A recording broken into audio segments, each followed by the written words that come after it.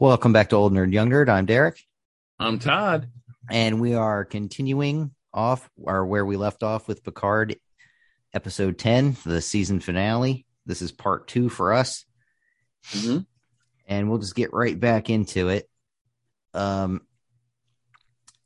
we have Raffi is trying to communicate with Picard via her comm pin, but she's unable to reach him. According to Narek, the synthetics were building a transmitter to summon something. He explains that the Romulans believe synthetics are fated to destroy all life, an event they call Ganmadan, and that Capella Station was on lockdown to prevent interfering with the beacon's construction. So no transmission in and out, no beaming, nothing. Mm-hmm. Rios and Raffi both remark that Picard was almost certainly going to interfere and try and stop it, and Raffi tries in vain to hail him again. At that moment, Elnor appears with his sword drawn, holding it at Narek's throat, and he tells Narek and Romulan Todd's favorite line, "Choose to live." It's seriously, it's the greatest line. It is. It's so simple and so perfect and so badass. And it's also so perfect for the moment. Mm-hmm. Not just for Narek, but also for the universe. Hypothetically, choose to live. It's a hugely obvious thing to say, and it's hugely I'm sure nerds all over the world, when they first saw that, they're like, yeah, choose to live. And he goes, I choose to live. I choose to live. Well, I mean, there's only one way to react to that, right? You raise your hands, as he does, and says, I very much choose to live. Right. Rios then talks Elnor down, saying that they need Narek's help to stop what's happening. Mm-hmm. So then you flash over to Dr. Soong's lab, where Dr. Girardi finds him trying to transfer Saga's memories to a module as a memento for Arcana, her sister. Right. But the damage to her one eye corrupted the data stream, so he's trying to kind of fix it. So Girardi tells him that she's been working on neurolaces for the golem, but that some files were encrypted, and Maddox had said that his crypto kung fu was the best. So as Soong goes to check on that to see if he can help with it, and asks her to keep an eye on the coding rate for the memory chip he's working on. Mm-hmm. And once he leaves, she hesitantly begins to remove the remaining intact eye of Saga, apologizing for doing it to a corpse, essentially. Right. Now, did this kind of further inflame your theory that she was on the Romulan side? Because why would she apologize if she was? I mean, for the longest time, when I was watching this, I'm thinking, oh, she's going to do something to further the Romulans, agenda. Ultimately, we find out she does not. Mm-hmm. But for this whole period, we're thinking, at least I am. You are on the complete opposite page. Yep. Where she was more pro-human than pro-synthetic. But I was this entire time thinking, OMG, what is going to happen now where she's using her eye against the synthetics? And couldn't have been further from the truth. As we later find out, and I'm sure Derek's going to get into eventually, but I was completely convinced way up until almost the end. Honestly, I'm not going to go into it. I'll let you continue, but okay. I know what you're talking about, and we'll get there pretty quickly. Yeah, maybe not quickly, but we'll get there within the next episode or two. Maybe within this episode, but I don't know. A lot happens in this. Yeah, I mean, finale. I was, there's a certain point where I'm like, oh, okay, well, she's definitely not that, but I took it this entire time as OMG, what's going to happen now? there goes the planets of the synthetics. Like the entire time I'm thinking this as I'm watching it. It's kind of interesting that you took it as a completely different tact, but I can honestly see where you come up with that. So, but I will let you proceed, mon ami. So around a campfire outside of the La Serena, Elnor asks why they chose to trust Narek, as his sister murdered Hugh, and he says he doesn't like Zhat Vash agents, and especially him. Narok asks him how he feels about Ganmadan, because if they can't stop it, whether they like each other won't matter. Right. Raffi asks what Ganmadan is, and Elnor basically scoffs it and calls it like an old story. But Narek says that it's a story of old times comparable to Earth's Ragnarok. And he explains that it involves two sisters, twin demons. I'm not going to try and butcher the word he used to call them. Yeah. Who seek to release another Romulan word that I won't butcher, but a very bad demon, as Elnor puts it. Mm-hmm. One sister is Seb Natan, the foreteller, and the other is Seb Cheneb, the destroyer, which is who they believe Soji to be. Narek paints an apocalyptic picture based off of those legends. Raffi asks if it was a prophecy, which Narek says he doesn't believe it was a prophecy, but believes it was history and that it was about to repeat itself. Right. We then do a quick flash over to the Romulan fleet with Commodore O saying, "At last, our great work is nearly at an end." Right, and that's when they come out of subspace. Not just yet, but they're almost there. Okay. All right. Okay. That was just a little like they're creeping ever closer moment that they did. Kind of unnecessary. Like everyone knew they were coming. They could have just had them show up. Yeah. But whatever. And that's always kind of creepy, like when they all come out of subspace, but hasn't happened yet. But it all happened at the same time in my head. So, but I'm a little bit wrong. But what's interesting about this is it's a Romulan mytho-historical type of story where they're saying past prologue, and that's been a continuing philosophy throughout human history as well. What it basically boils down to is, if you do not learn from the past, then you will repeat it. Yep. And then here we go again. So that's what the what this is alluding to, just on an interstellar level. Well, and it's funny too, because you have two different sects of Romulans here. One very much believes that it's real, and one very much believes that it's just a myth. Mm-hmm. Right. And I mean, if it was real, you can honestly argue that the Zhat Vash was right. Mm-hmm. And to a certain extent, minus the genocide. Right. But, in from a certain perspective, had things transpired as the Zhat Vash predicted, how do we know that they're not wrong? You know what I mean? Like, and we don't even know this until the end of the story, but they've never really been proven wrong. Like, if you really think about it, through the entire series, we don't know that they're wrong. We don't know that they're not, obviously they're zealots, but there's a possibility they're entirely correct. But I'm going to ping it back to you just to put that in everyone's head, that there's a good possibility that they're 100% right. And you know what? Even at the end of the series, we don't know that they were wrong. I mean, really, if you really think about it, Derek, you know what I mean? Or are you disagreeing with me? I mean, you can disagree with me, obviously. No. I mean, we're arguing kind of philosophy and semantics, right? I mean, essentially, they were proven to be right in effect, because they did try to summon those machines that they ultimately feared above all others. Right.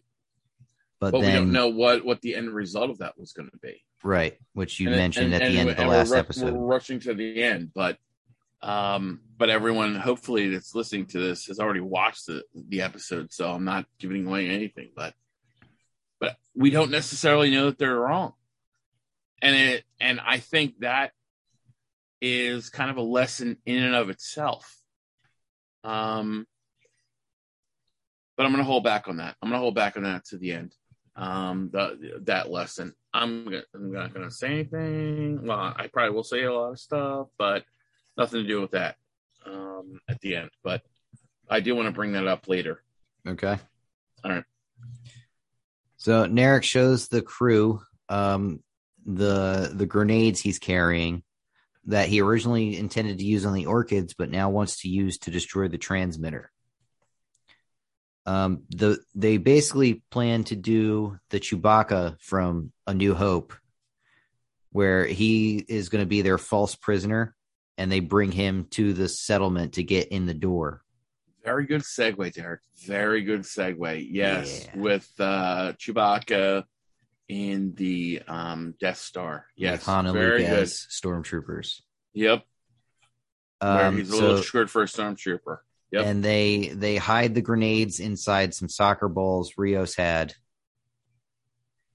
And they do this, and they bring him to the gates as a prisoner, where two synths named Rune and Codex confiscate their weapons and belongings. Mm-hmm.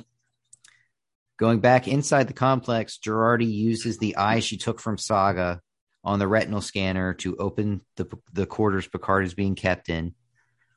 She wakes him up and explains that the synthetics are about to power up the transmitter and that she was busting him out to return to the La Serena.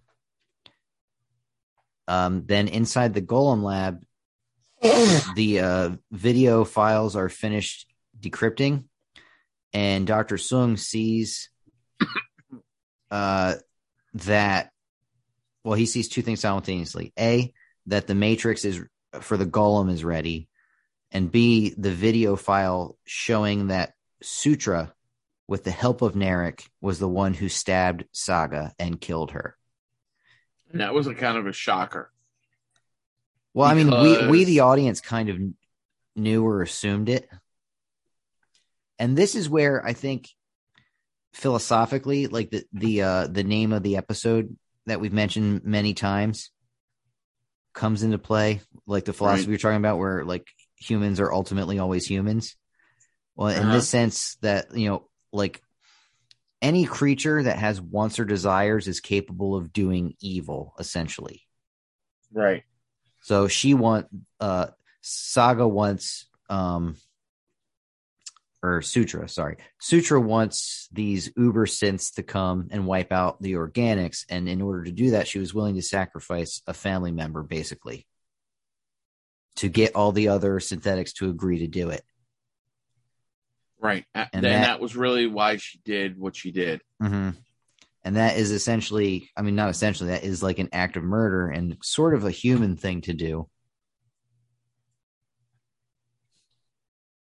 Yeah, I mean, like it's coldly ironic that the synthetics that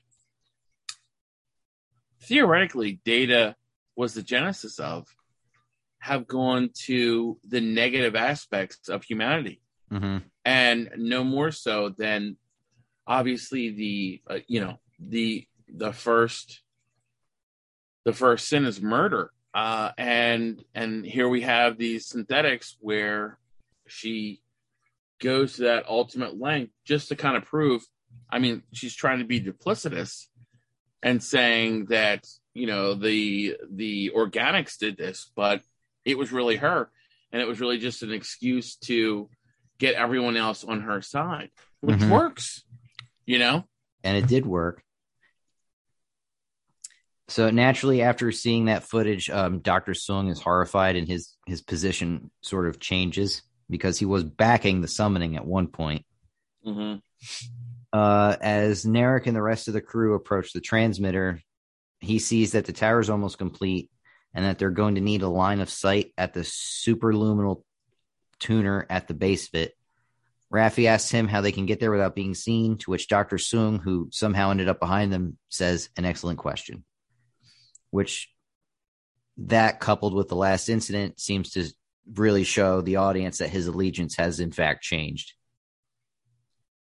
Right. At least that's how I took it. I don't know if you took it differently. No, I took it the same way. Okay. I think it was plainly obvious on that. And, the subsequent, what actually happened subsequent to that conversation.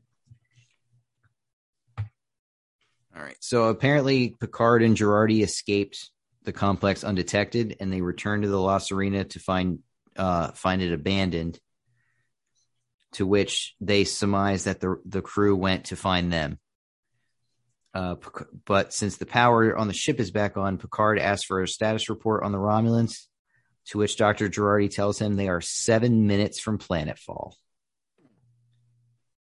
Boom. Yeah. 7 minutes to 220 warbirds showing up. That's a poop your pants moment. Yeah, for sure. So they say the La Serena and 220 Romulan warbirds. Yep. And 5 orchids and like a shutdown Borg cube. Yeah, I mean, like the orchids, I didn't really count as a big deterrent. The Borg cube that crashed, I didn't really count as a big deterrent. Yeah, it's literally the La Serena. Yep. So basically, they surmise that even if Starfleet had received Picard's original message, they would still be pretty far behind the Romulans. So Picard is looking for a way to stall them, in the hope that they will arrive even without knowing whether they're coming or not. Right. Then to which Dr. Girardi asks, like, what then? Because even if they stop the Romulans, Soji and the Golden Children, as she calls them, will still summon these uber powerful synthetics and wipe out all organic life. Mm-hmm. To which Picard angrily replies that he would stop them too. But Girardi points out that they're generations beyond us in terms of like intelligence and power. So it's like, well, how are you going to stop them? Because you can't fight them. Mm-hmm. Picard says that in one sense that may be so, but in all other senses, the synthetics are basically just children whose only teachers in life are a couple of old hermits and fear. The fear of being wiped out due to the synthetic ban. Right. And he calls fear an incompetent teacher, and that while the synths had life, no one had taught them what life was for, calling being alive a responsibility as well as a right. To which Girardi asks how they can possibly learn that lesson in only 6 minutes and 11 seconds. And Picard says the way children learn most things, by example. He then brings up the ship's systems,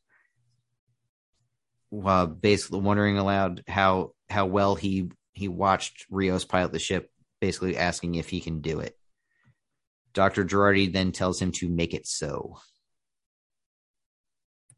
And the ship goes into orbit. And that's exactly what he does. So there's a lot there. I mean, this is essentially, he essentially says that the synths are basically kids and no one's really showed them right from wrong. That they've been living in fear and that's no way to live, and they don't know what life really is. So he's going to show them an example. I mean, it's kind of a complicated way of explaining it.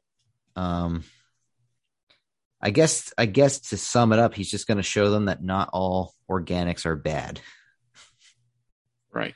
I mean, that like simplifies it, but that's basically what he does with his actions.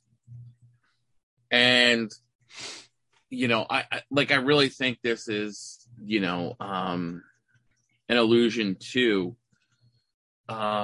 humanity in general, in that just because you have this great technology and everything else doesn't necessarily mean you're air quote advanced enough, and I mean that from a philosophical and moral level, to use it.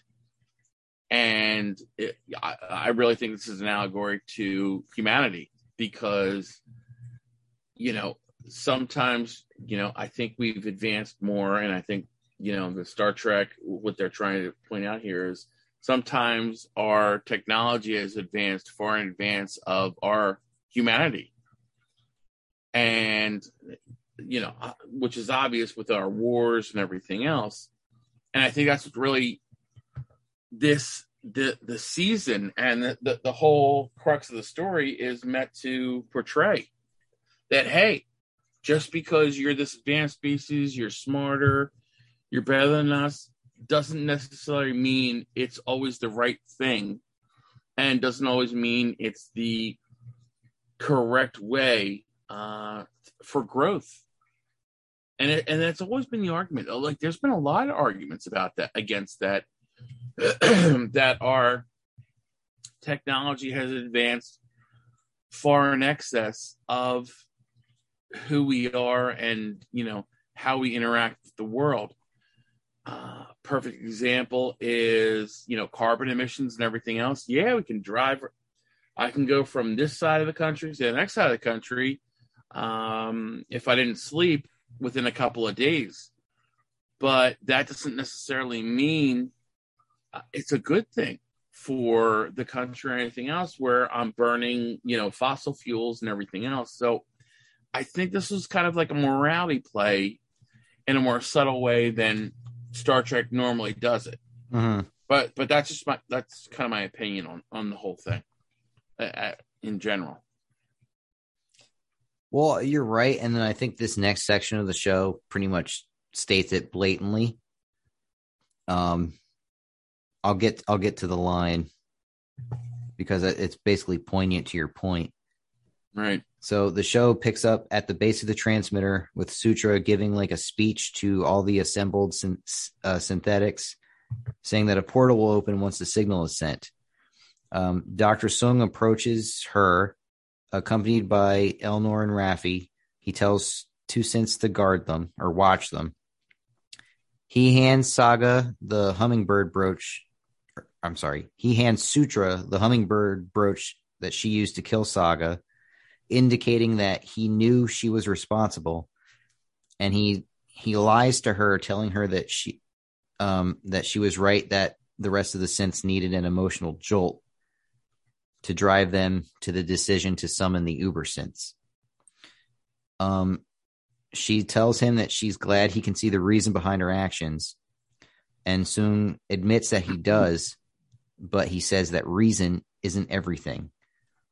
He then asks her how she could help the Romulan Narek kill her own sister, believing that he taught her better than that. Using a small tool he has on him, he then deactivates Sutra and says, "It turns out you're no better than we are." And that's kind of your point, right? Yeah, I mean, for sure. And obviously, I knew that was when it was coming anyway. Obviously, but I mean... But yeah, I mean, like, that's I really think that's like the main point of this whole series. And it also goes to, and I'm gonna segue lightly to Spider-Man. With great power statement comes great responsibility. Yeah. Right. And I think that's really what this is about. They've been talking about it since the 60s and before. And Stan Lee came up with this for Spider-Man, and I think, they came up with this for Star Trek, universe. I was going to say Next Generation, but I mean it is, but Star Trek Picard, where we really have to think about what we're doing, not just because we can do it. And I think that a lot of people miss that. And I think that's what they're really trying to impart. And, hopefully it has imparted that message to a lot of people.